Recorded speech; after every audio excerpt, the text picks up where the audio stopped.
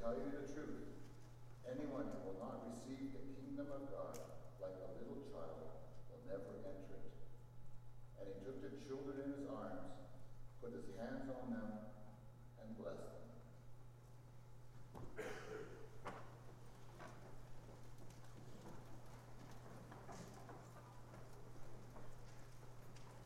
The sermon I'm about to read was prepared by Dr. Wes Bradenhoff. At the time he was in the Hamilton Church.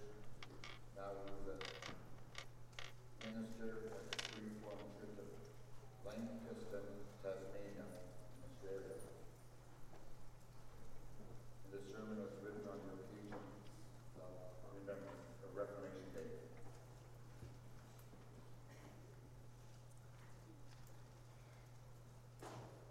Brothers and sisters of our Lord Jesus Christ, yesterday we celebrate the birthday of the Reformation. Though we don't know for sure that Martin Luther actually posted the 95 Theses on the door of the Catholic Church in Wittenberg on this day, believers have traditionally commemorated this day nonetheless. Moreover, there were many other events that could be considered the beginning of the Reformation. In fact, Luther himself said that he was still a right roaring papist when he wrote the 95 Theses. However, the 95 Theses did cause a significant uproar in the 16th century Europe. They were an important event in the process we call Reformation. And so October 31st has traditionally been considered the birthday of Reformation. The Reformation was about recovering the true gospel of Jesus Christ and reorienting the worship and the practice of the church to the Word of God. Over the centuries of the Middle Ages, the church has been imparted by the Scriptures, often adding and subtracting. That is the history of Reformation in a nutshell. Taking a selective approach to the Bible, adding to the Bible where you want, and take away the things you do not like. That's what has happened, always what's happened in Reformations, in every age. And the Reformation of the church always involves a return to the principles of sola scriptura, the Bible alone. In Jesus' day, too, there were the Jewish religious leaders who had added layer upon layer of man-made interpretations and additions to God's Word. Meanwhile, they have forgotten and ignored some of the key teachings of Scripture, adding and subtracting from the Bible. And as you might expect, that had an effect on the entire Jewish culture, including the 12 disciples. In Mark, there are numerous instances where the Lord Jesus is bringing people back to God's revelation, back to his purposes. The Lord Jesus was the original reformer. In our passage, it's children who are again the focus of his attention. There were those who also had a poor and unbiblical attitude toward children. Similar attitudes are still around today. Baptism signifies the reception of our infant children into the church. However, baptism is not where and when they become members of the church. In fact, they have been members of the church since their conception. Even when they were tiny zygotes, invisible to the human eye, they were members of the Church of Christ. That becomes public and visible in baptism. That's what we mean when we say that baptism signifies their reception into the church. And sadly, such a perspective of the children of believers is rare among Christians today. So it's good that we listen to the teaching of our Lord Jesus here in Mark, and that we are confirmed and strengthened in our convictions regarding the place and status of our children. Here in Mark 10, verse 13 to 16, our Lord Jesus teaches us that he is the Savior, not just of adults, but also of covenant children. In fact, He is the Savior of the whole family. We'll see that he reveals a reformed, in the first place, attitude toward children, and in the second place, imitation of children.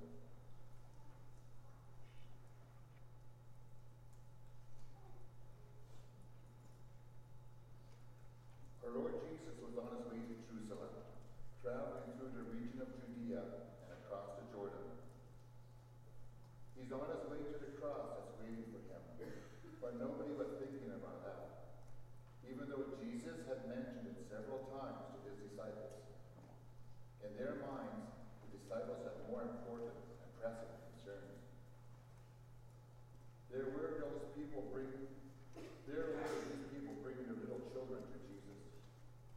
Given the context, it's reasonable to say that these people were Jewish parents. These were men and women with whom God had covenanted. They were descendants of Abraham, included in the covenant made with Abraham in Genesis 17.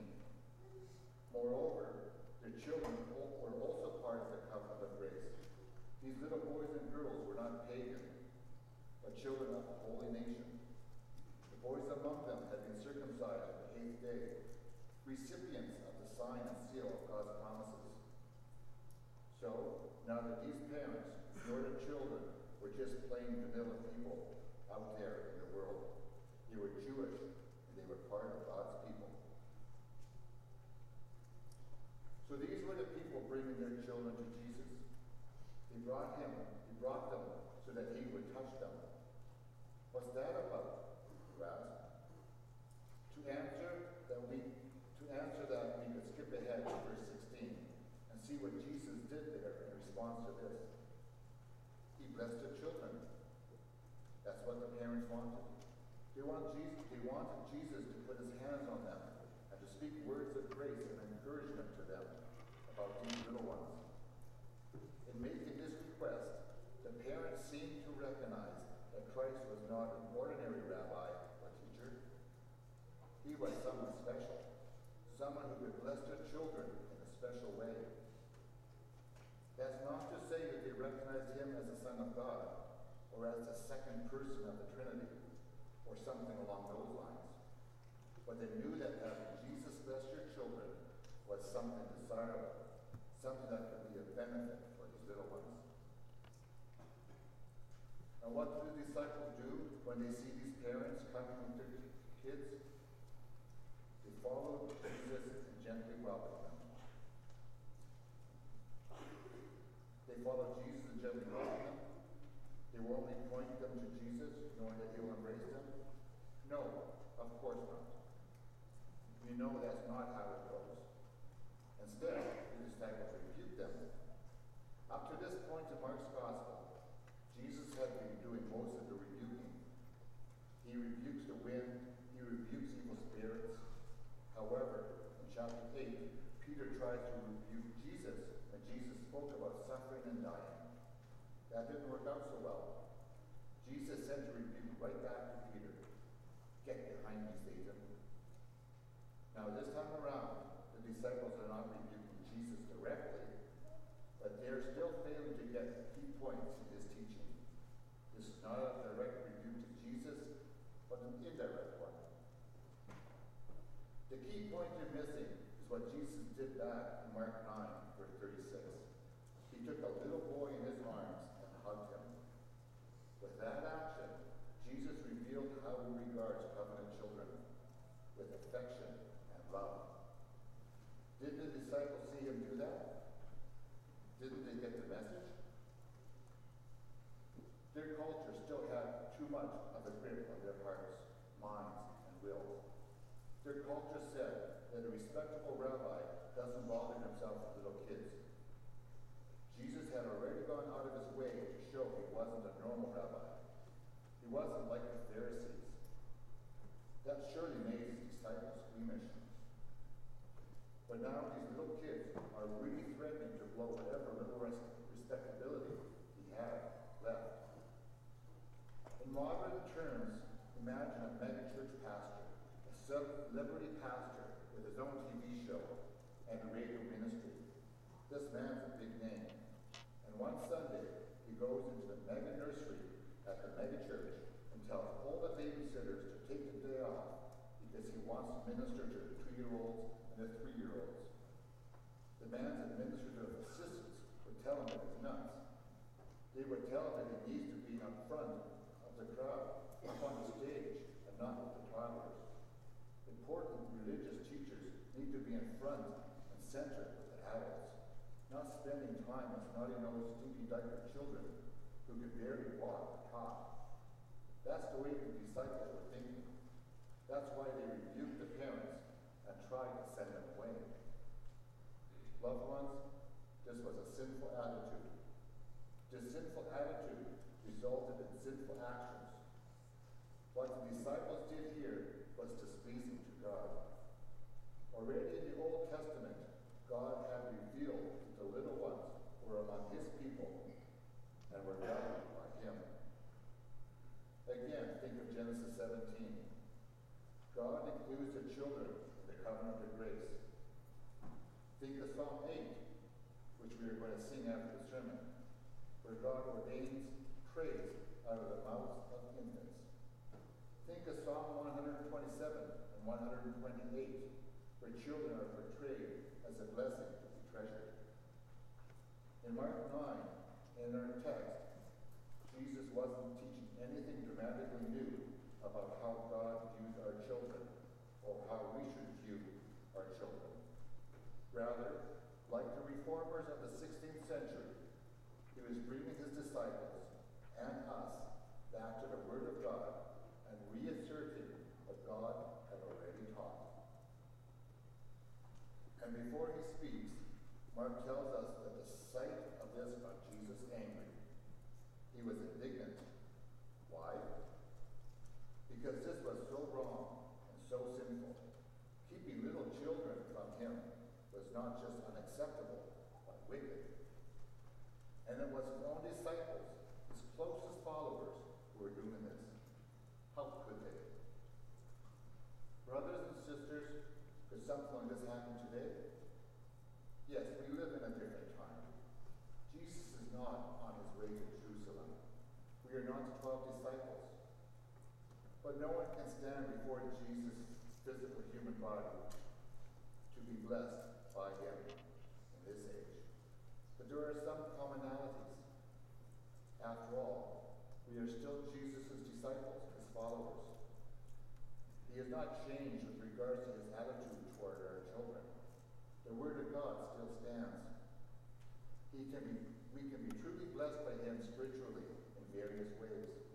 Most importantly, we still today, the children of believers, have a place in the covenant of grace.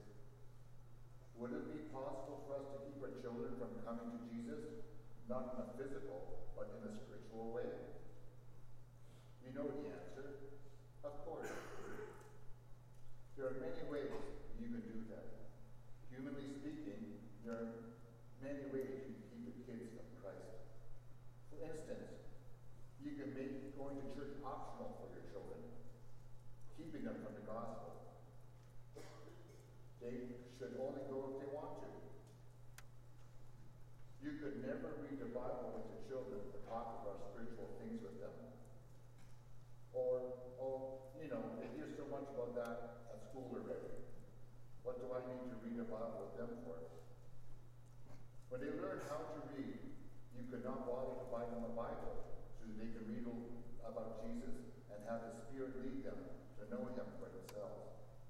Or you could do so many things and then add hypocrisy to the mix.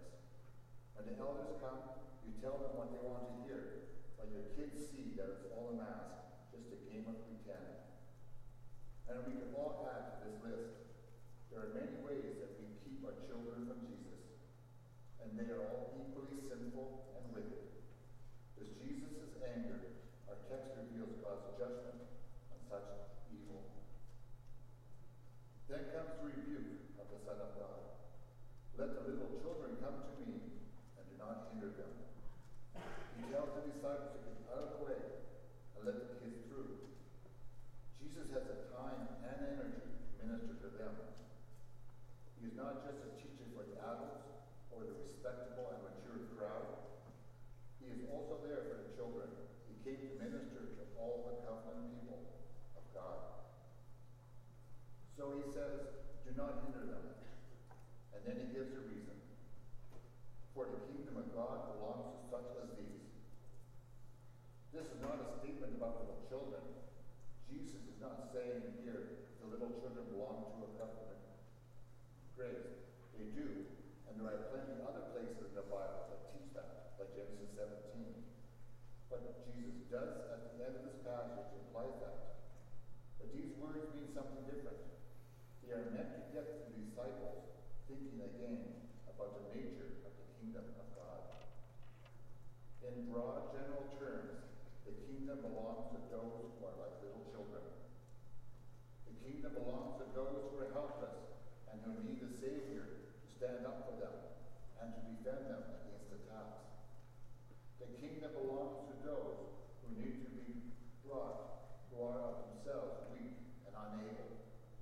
These little children, you see, are again a living illustration for Jesus. And again, he builds on that illustration with what he says in verse 15. I tell you the truth, anyone who will not receive the kingdom of God like a little child will never enter it. The disciples tried to prevent Jesus from receiving the children. Now he says that there are certain people who will not receive the kingdom of God. By the kingdom, again, he's referring to life under the reign of God.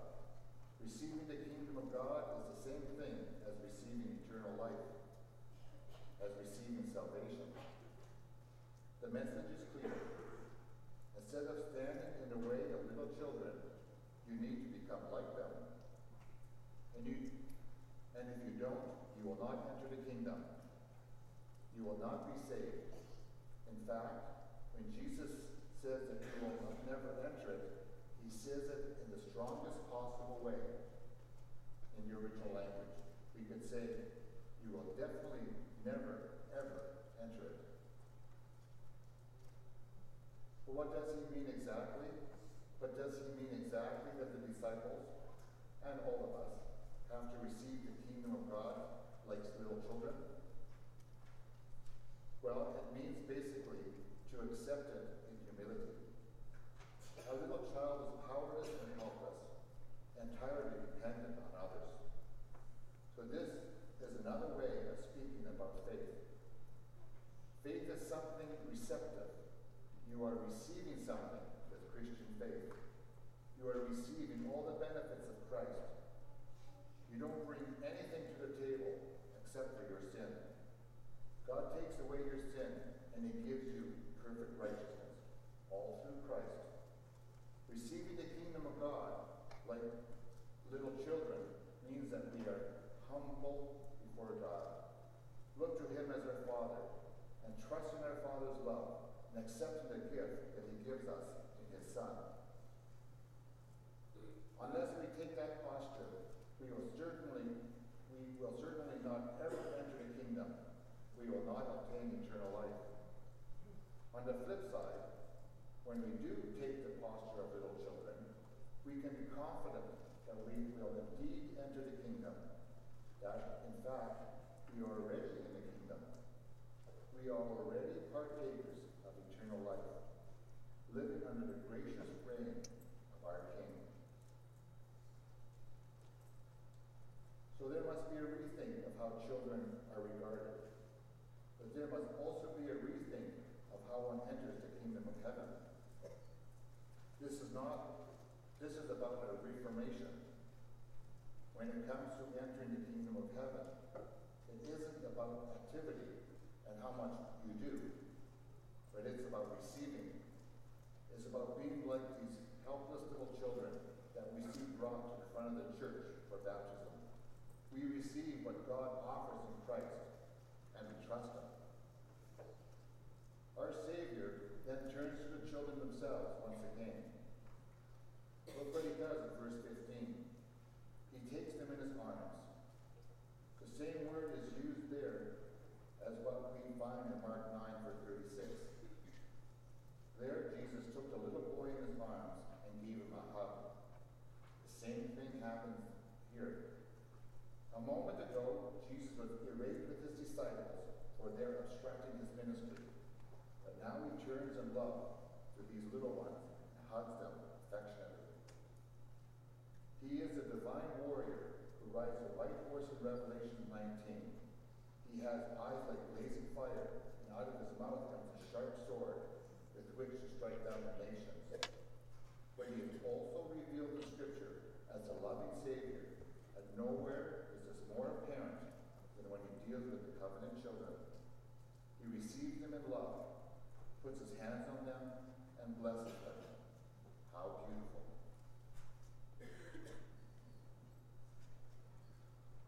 Let me remind the younger brothers and sisters, you kids, if Jesus were here in person, he would do the same for you.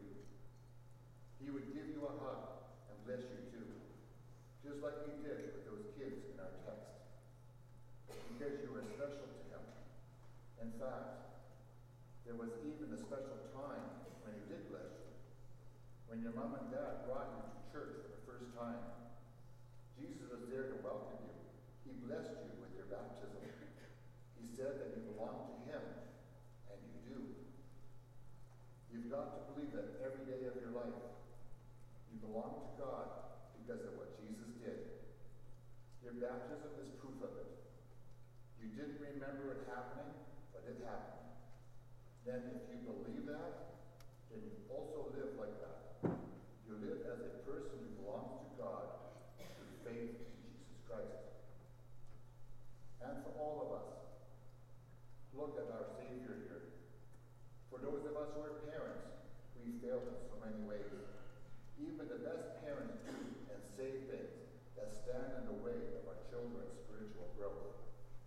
As I said before, we have to call what it is. It's sin. But we have a Savior who covers this sin too. He paid for this sin with his suffering and death. He also gives us his perfect righteousness. What he does here in this text is a good work pleasing to our Heavenly Father. Now this good work is imputed to us. It's credited to our accounts too. Now be assured that when God looks at us as parents, he doesn't see our failings, but he sees Christ, his perfect Son, the one to whom we are united through faith and the Spirit. But you know that we don't stop there, because from there we also live out of our union with that Savior. He loved those children in our text. He loves our children too. He loves them dearly and treasures them. But what do these united in Christ then do? The same thing, right? The children that God has given us are to be embraced dearly, looked upon as Christ used them. We are to make sure that they always know the love of their parents, but more importantly, the love of their Father in heaven and the love of their Savior. That, of course, means that we teach our children and we disciple them. One of the parts of a plan to disciple and to shepherd our children is family worship. This has to be one of the highest priorities for Christian parents, and especially the fathers. This is one of the key means by which we can bring our children in the ways of our Savior. The Reformation of the 16th century also realized that fact and promoted family worship heavily. Loved ones, in God's scheme of things, the first are last and the last are first. In God's kingdom, you don't just find the high and mighty. You find the little children and those like them. May we all receive the kingdom like little children, and as citizens of that kingdom, receive the children too, just as our Savior does. Amen.